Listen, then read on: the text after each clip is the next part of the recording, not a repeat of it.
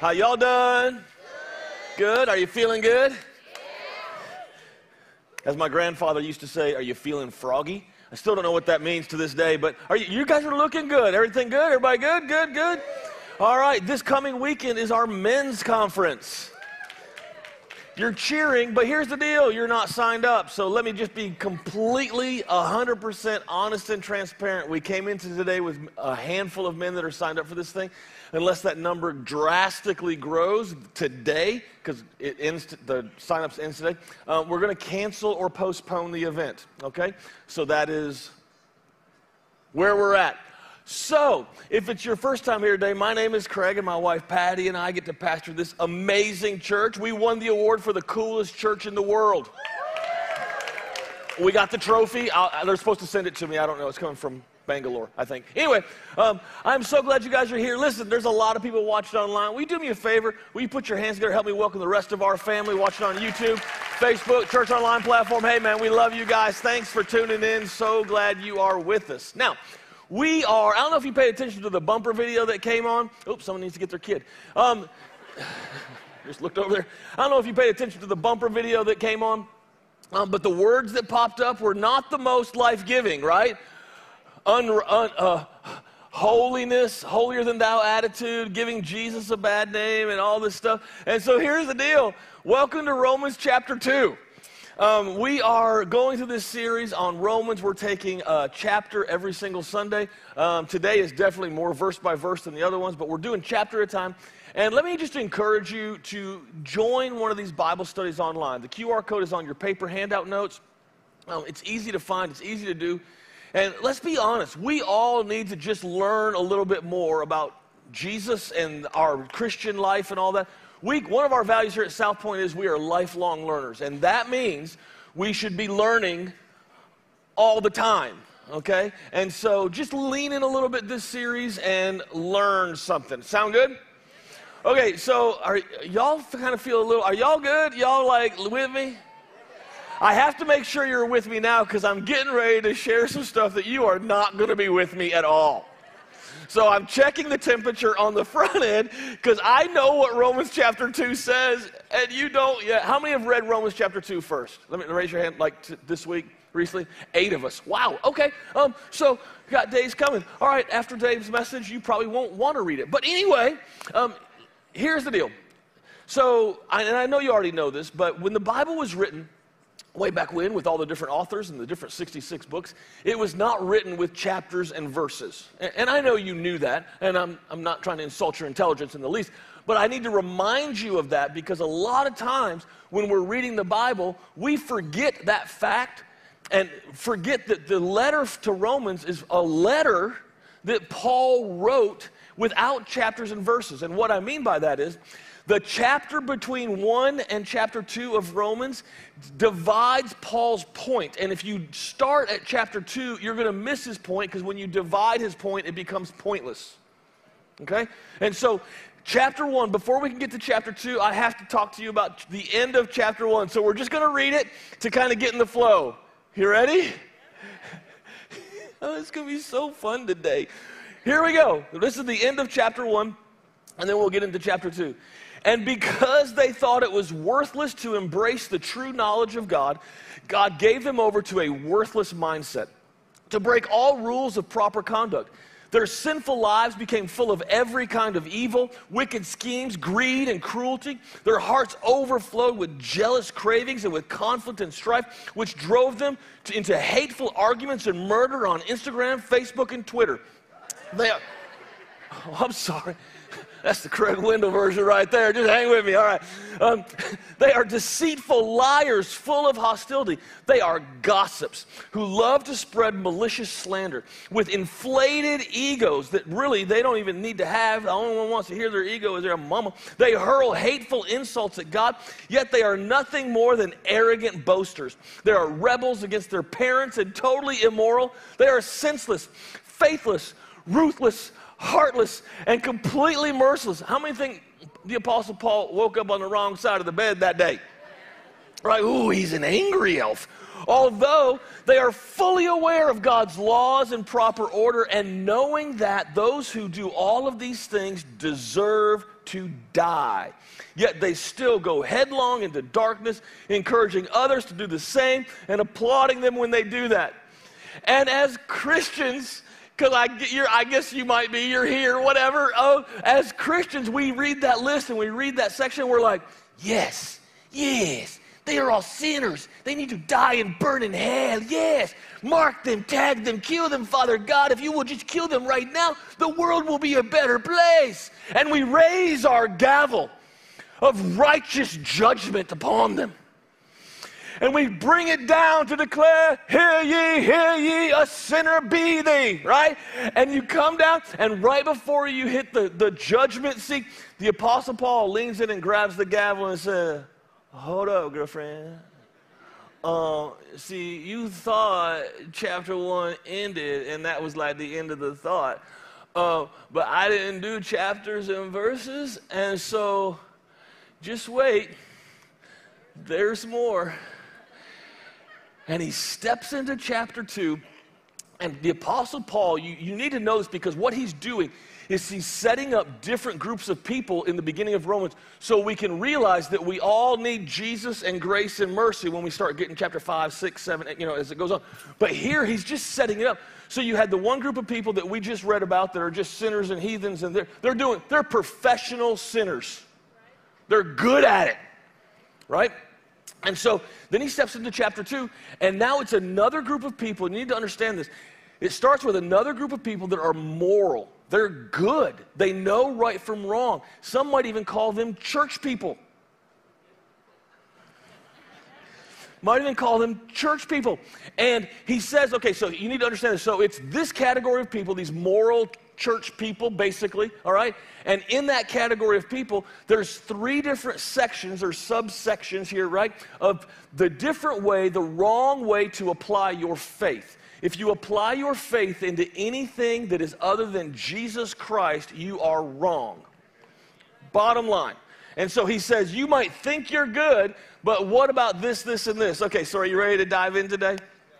All right, so we're getting ready to jump into chapter 2. Grab your notes, pull out your note sheet, take notes today.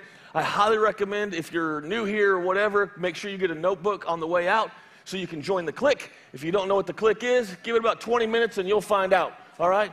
Let's learn, let's grow, let's get some notes on paper, all right? Or you can take it in your phone. The notes are online as well. Okay, so here's the first group of people that we put our faith in the wrong thing, and it's the faith in our own righteousness. This group of people puts their faith in their own righteousness. Romans chapter 2, verse 1. Here we go. Those people, and so the Apostle Paul is just pointing back, right? The people that we just read about, those people that you want to drop a gavel on, those people are on, I agree. They're on a dark spiral downward. But if you think that leaves you on the high ground where you can point your finger at others, think again. Every time you criticize someone, you condemn yourself. It takes one to know one. Judgmental criticism of others is a well-known way of escaping detection in your own crimes and misdemeanors. Come on, somebody say, preach it, Pastor. But God isn't so easily diverted. He sees right through all such smoke screens and holds you to what you've done. Pull your toes up. It's going to be a long day. All right. Fill in the blank. You can point a finger, but you can't pinpoint the heart. See, here's the deal. God sees the heart. He knows the motives. He knows how bad people are struggling and how much they're really trying to live right. But as sanctimonious, self-righteous Christians, what we like to do is point the finger at somebody's behavioral mistake when God is constantly holding up their beautiful heart. We want to judge people from what they've done, and God is understanding how far they've come. We look at one little mistake and we're like, oh my God, you're such a sinner, burn in hell. Or have you ever experienced this? You might have brought somebody to church. Maybe it was even on Easter. That's a big seller, I hear. You brought them to Easter, and they raised their hand and got saved. And you're like, woohoo! They love Jesus now. And then you work with them, and you see the real them on Wednesday.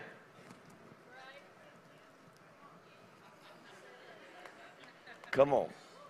You see them on Wednesday, and so you think to yourself, I guess that Jesus thing just didn't stick with this one.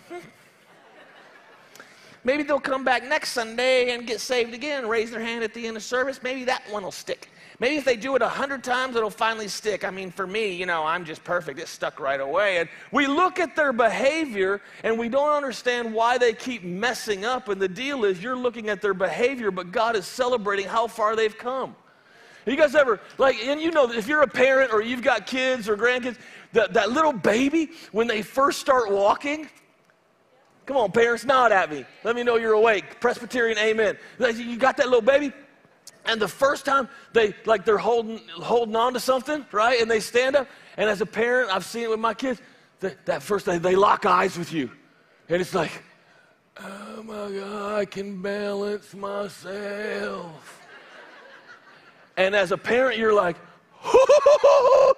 they're standing on their own. And you're like, come on, baby. Come on. Anybody ever done this? Come on, you can do it. Just take one step. Come on, you can do it. Take one step. And they do that. Like lit on heroin, just like. But they take that one wobbly step, and it's the greatest thing ever. Is it? You're like, woo, yeah. And then if they do 2 steps, Jesus is on the throne. Right now, you have the most brilliant child on the planet because they put together 2 steps. And the 3rd step, what happens? Come on, they fall. And when they fall, as a parent, you don't look at them and say, you're an idiot. You can't take 3 steps on your own. Dear God, I've been doing it for decades. What is your problem? No, what do? We celebrate the steps while holier-than-thou Christians criticize the fall. Jesus will celebrate the fall just with you because he knows you still got 2 steps in you. He doesn't leave you. He doesn't forsake you. The only people that do are the ones that are constantly pointing out the behaviors rather than the Savior that saved them. I know some of you don't like that. Last service, it was just the front 3 rows that preached me down. So I hope that you're with me. The rest of them were like, oh my God, what is he saying? All right. Because we don't like that. We want someone's behavior, because we're so good, we want someone's behavior to be punished. We want to be shown that they're wrong. The next verse, Romans chapter 2, verse 3 says this, since you judge others for doing these things, why do you think you can avoid God's judgment when you do the same things? Don't you see how wonderfully kind, tolerant, and patient God is with you? Does this mean nothing to you? Can't you see that his kindness is intended to turn you from your sin? Another translation says this. It says that the kindness of God draws all men to repentance. But we don't like that. Here's what we think. We think judgment, condemnation, and fear draw men to repentance. And that is not scriptural. Condemnation, fear, and judgment repels people, but it is a temporary motivator that will make people feel emotionally released for a moment. But the minute they step out of the house of God where the judgment is so heavy, they go right back to how they were. Why? Because you can't live up to that. Aren't you glad there's a thing called grace? Come on, somebody. And we love, let's be honest, we love the kindness and patience of God as long as it's applied to us or our families.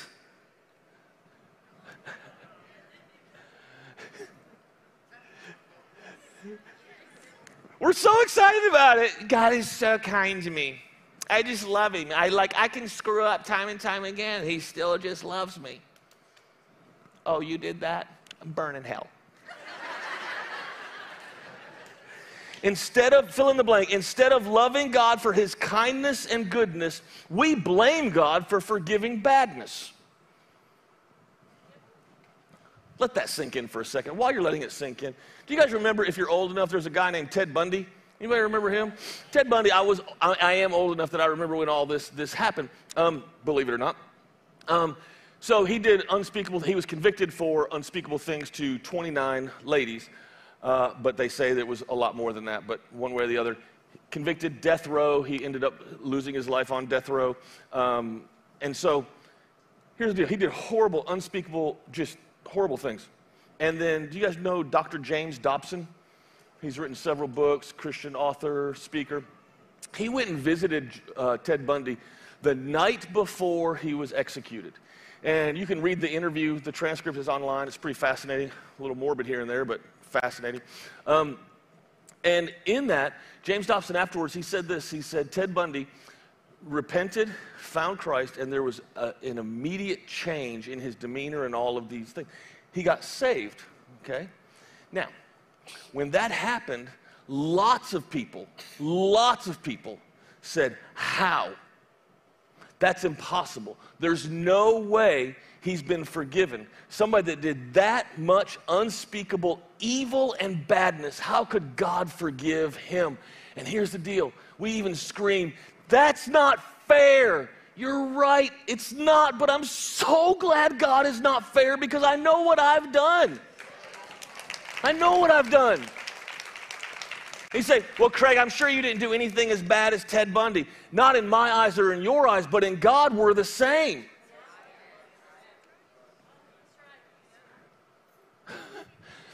Ted Bundy needed just as much grace as I need to live every single day when I wake up.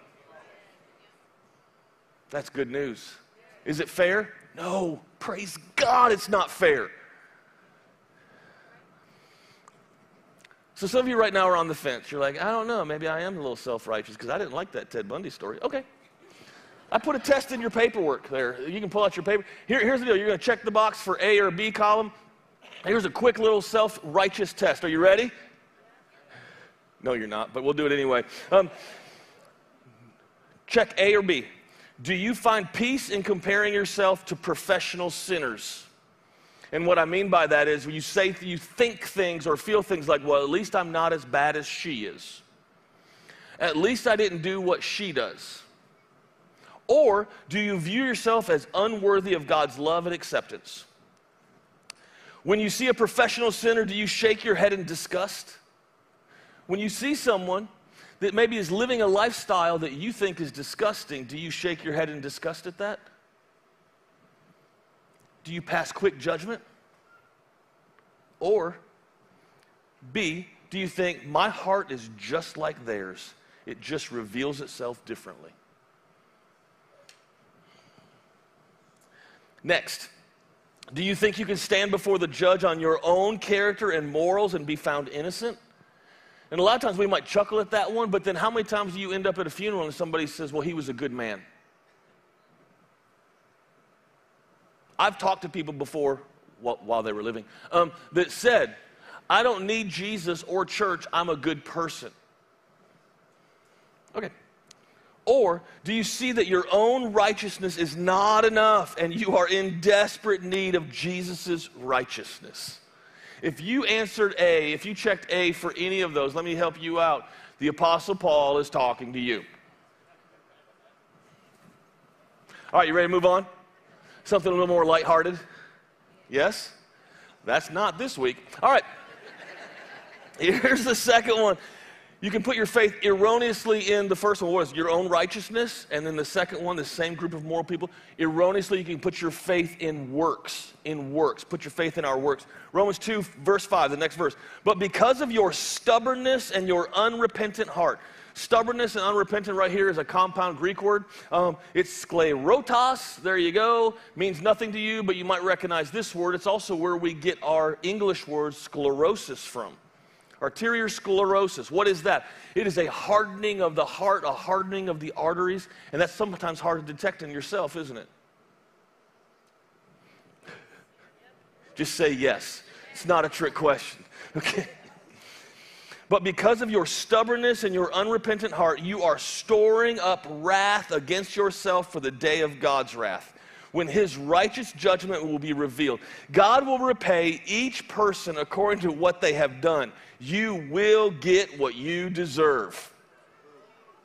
Now, a lot of people will take that verse and other verses like it and say, interpret it this way. They'll say, you have to do enough works to be saved.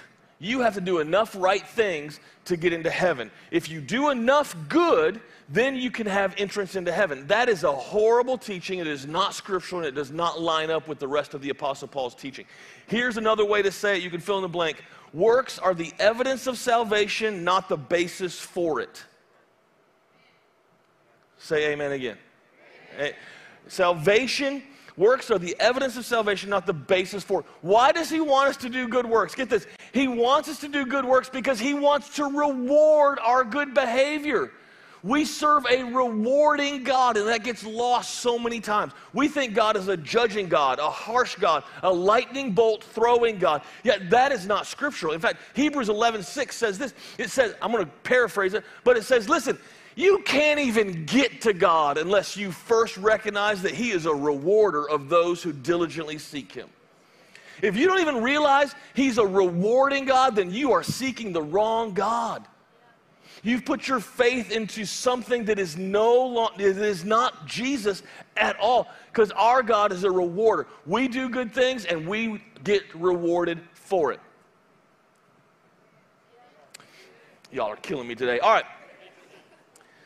We'll just move on. No, I don't want to move on. Listen, if your actions, your behaviors, your attitudes don't start shifting and morphing to become more like Jesus, then go back and check where you put your faith.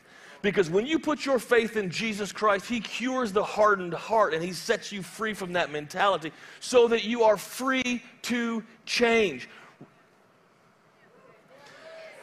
Okay. This is way better preaching than y'all think it is. I'm just telling you.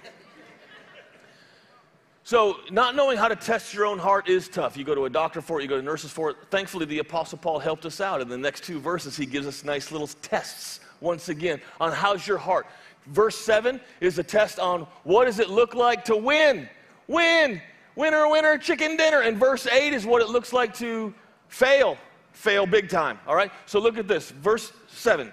For those living in constant goodness and doing what pleases him, seeking an unfading glory and honor and imperishable virtue, will experience, come on, eternal life. That's the win, right?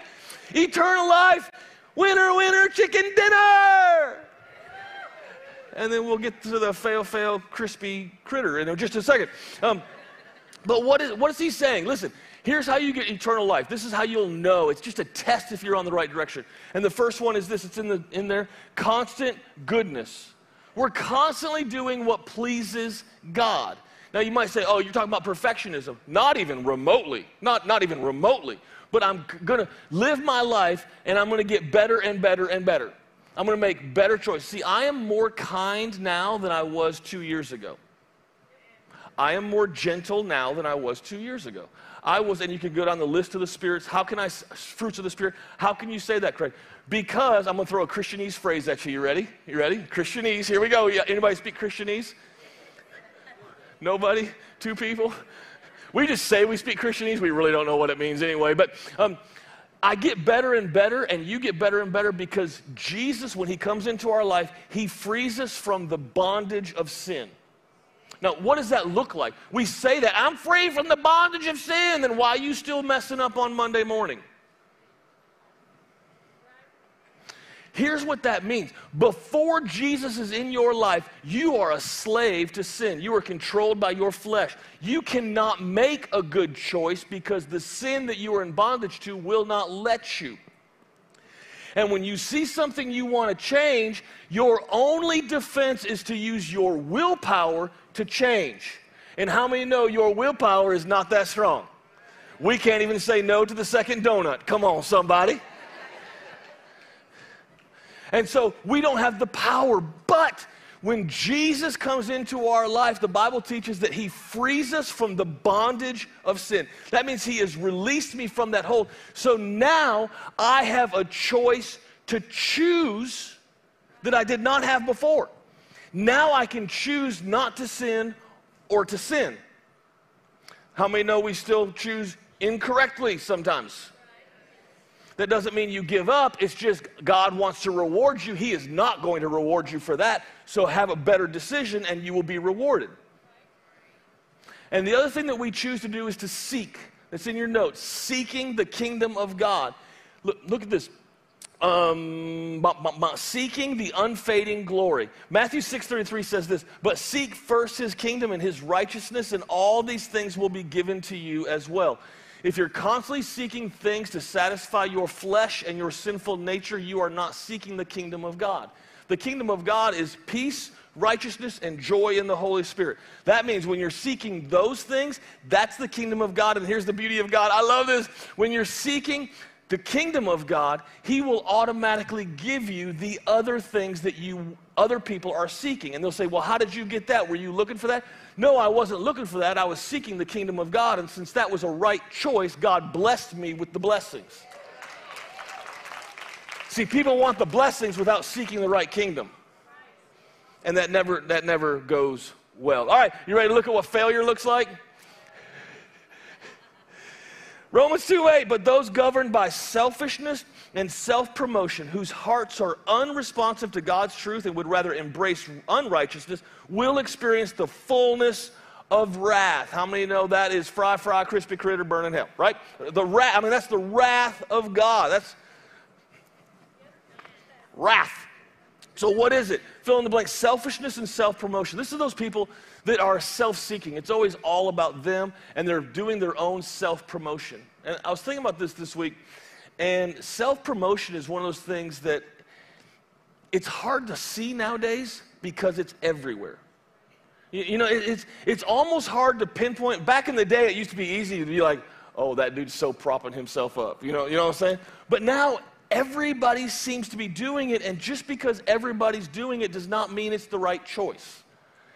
And the deal is we want to prop ourselves up on this platform and build our own platform to stand on. It will be good if you build your own platform to stand on. I'm just going to tell you right now, you will fall face first off of that platform, because whatever you build under your own means, you have to keep going under your own means, and that will not work for you.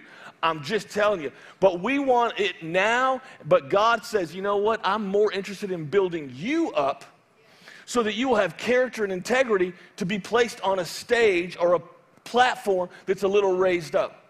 If you are constantly trying to exalt yourself, you will fall every single time. But if you will wait for God to grow you and make you more mature spiritually, then he will put you automatically on a platform that you could have never dreamed and gotten there by yourself. Every single time. 1 Peter 5:6 says this, therefore, humble yourself under the mighty hand of God. Not people's opinions, not social media tracking. Humble yourself under the mighty hand of God. Doesn't matter how good your mama said you are. Doesn't matter how mom is so impressed with your opinions.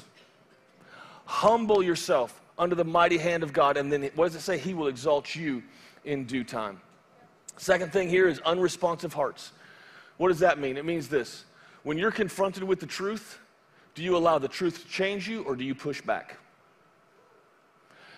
When you come in here, I'll just use this as an example. When you come in here and hear one of these amazing sermons like I'm preaching today, right? Just the best. Thanks, Mom. When you hear a good sermon, does it change you, or are you listening with your elbows?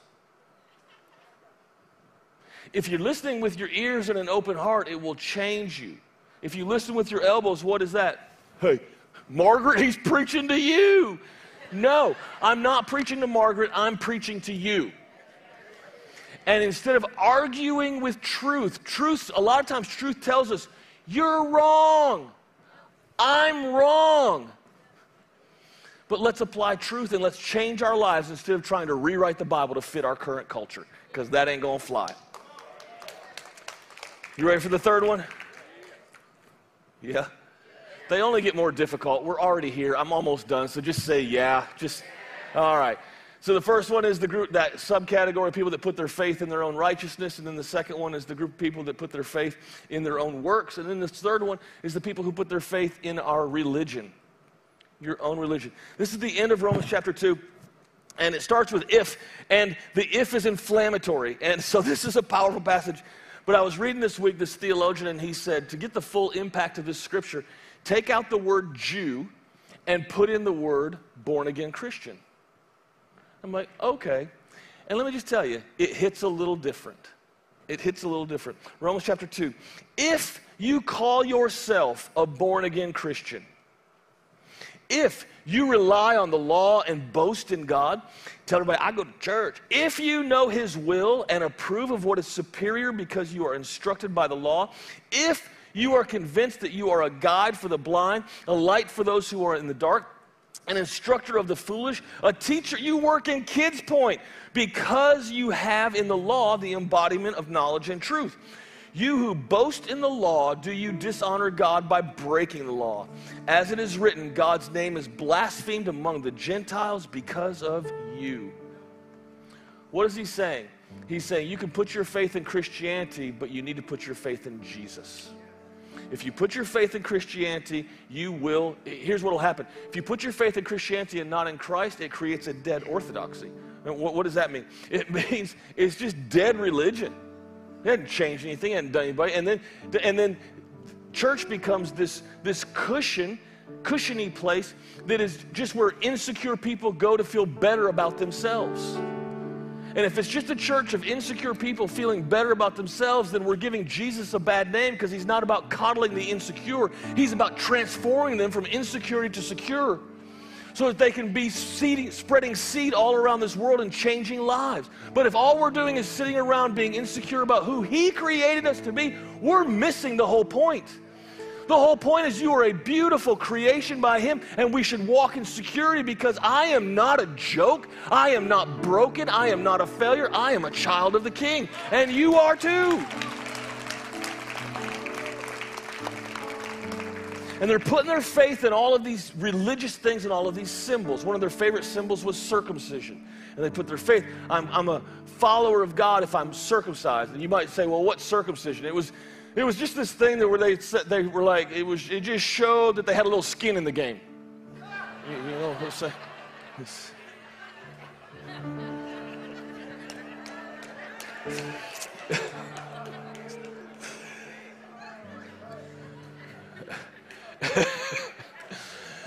And on the way home, children, go ahead and ask your parents why everyone's laughing.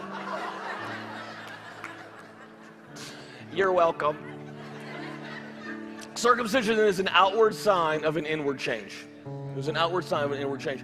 And they put their faith in this symbol, and we're always messed up. Please don't miss this. We always get messed up if we put our faith in a symbol rather than putting our faith in the one that the symbol is pointing to.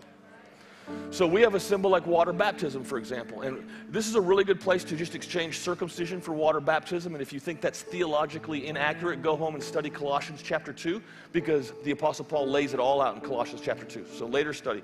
But let's look at this verse and replace. We got a lot of replacing to do just to bring it home. Jews to Christians, right? You tracking with me? You tracking with me? And circumcision to water baptism. Romans chapter 2. You trust in the covenant sign of circumcision. Okay, that's there. Yet baptism only has value if you faithfully keep the teachings of the law. But if you violate the law, you have invalidated your baptism. And if the unbaptized one faithfully keeps the law, won't his obedience make him more Christian than the actual rite of baptism? You are not a Christian if it's only superficial. For it's more than the surgical cut of the knife, or it's more than the being dunked in water that makes you Christian. But you are Christian because of the inward act of spiritual circumcision, a radical change that lays bare your heart. It's not by the principle of the written code, but by the power of the Holy Spirit. Here's what the Apostle Paul is saying. He says it will be better if you are an unbaptized believer than if you are a baptized unbeliever. And there's a lot of people that might get baptized and they put their faith in the baptism, and God says you are just giving Jesus a bad name. If you are baptized, come on, I know, all the way down to the end, we're just being a little bit harsh here. It is better to be an unbaptized believer than being a fraud. So help me, preacher. Help me, preacher. Come on, help me, preacher. So what is circumcision? Real quick, circumcision is a sign of what will happen to you if you break the covenant, the promise, right? And so there's different ones in the Bible. There's the one where they can throw dust over their head, and what that's saying is, if I break this covenant, this promise, then I'm stuttering because I'm going over my time. Are y'all good? I really want to teach you this because it'll change your life. So can I have, I never say this, but can I have like 5 more minutes? Okay.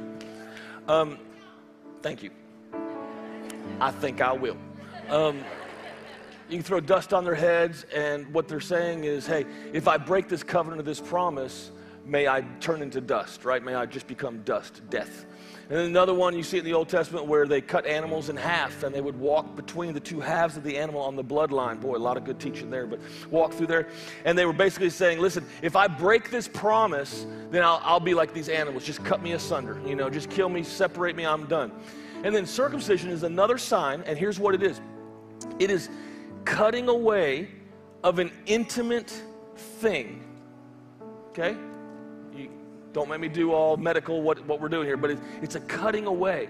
And so what he's saying is, this is what the whole sign represents. Listen, if you don't keep this promise, your intimate relationship with God the Father will be cut away. It will be impossible for you to enter an intimate relationship with the Creator of the universe. And let's be honest, they didn't keep the covenant, and we don't either. So what's the solution? I'm so glad you asked, because this is in this man named Jesus Christ that changes everything. Colossians 2:11 says this, through our union with Jesus, we have experienced circumcision of heart. All of the guilt and power of sin has been cut away and is now extinct because of what Christ, the Anointed One, has accomplished for us. What Jesus did made it possible for us to once again have an intimate relationship with God the Father. That's huge. And when you realize you have an intimate relationship with God the Father, that's not scary, because don't forget, He's a rewarder of those who seek Him. He wants to bless you this morning. He wants to change your life, forgive you of sins, set you in a whole different world in a whole different way. Don't put your faith in your own righteousness. You're not that good, and neither am I. Don't put your faith in your own works. You will never accomplish enough. Don't put your faith in church attendance, small groups, dream team. Don't put your faith in that. Put your faith in this man named Jesus Christ, and it will change everything. Can I pray for you right where you are? Will you just bow your heads and close your eyes? Heavenly Father, I love you so much. I love you so much. And so, Father, right now, I just ask that you do something spectacular. Do something miraculous. Shift our gaze from church attendance and works and our own goodness. Just switch all of it. Let our minds shift and let us see you. And so, Father, every single person in this room that doesn't have a relationship with you, I want to introduce them to you today. If that's you right where you are, I'm not going to have you stand up, not come down front, just right where you are. I'm going to ask you to raise your hand up, and I want to pray with you right where you are. If that's you, you're ready to meet this man named Jesus Christ and put your faith in Him, raise your hand up. Come on, put it up. You're not alone. I'm going to count. You're not alone. Not alone. 1, 2, 3, 4, 5, 6, 7, 8, 9, 10, 11, 12, 13, 14, 15, 16, 17. Father, I thank you for these 17 people. 18. I see you, buddy. 18. I thank you for these 18 people. And Father, I ask that you do exactly what you said you would do in your word. You said in Romans 10, 9, and 10 that if we would believe in our hearts that you died on the cross for our sins and came back to life, and if we confess with our mouth the Lord Jesus Christ, that means we're going to tell everybody we're saved. I put my faith in Jesus. By our own confession and belief, we will be saved. And so, Father, save them. Set them free. Let them experience your goodness, your mercy, your kindness, and your rewards. We love you, Father. In Jesus' name we pray. Amen. Amen. Stand with me if you will. I'll make this super quick because I went way long. If you don't want long, you can come to, there's the click, by the way. If you don't want long, and there's always first service, I have to be done by a certain time. Okay, let's pray the benediction, and we will get out of here. You ready? Now may God, the fountain of hope, fill you to overflowing with uncontainable joy and perfect peace as you trust in him. And may the power of the Holy Spirit continually surround your life with his superabundance till we radiate hope. In Jesus' name, amen. Have a great week, y'all. Love you.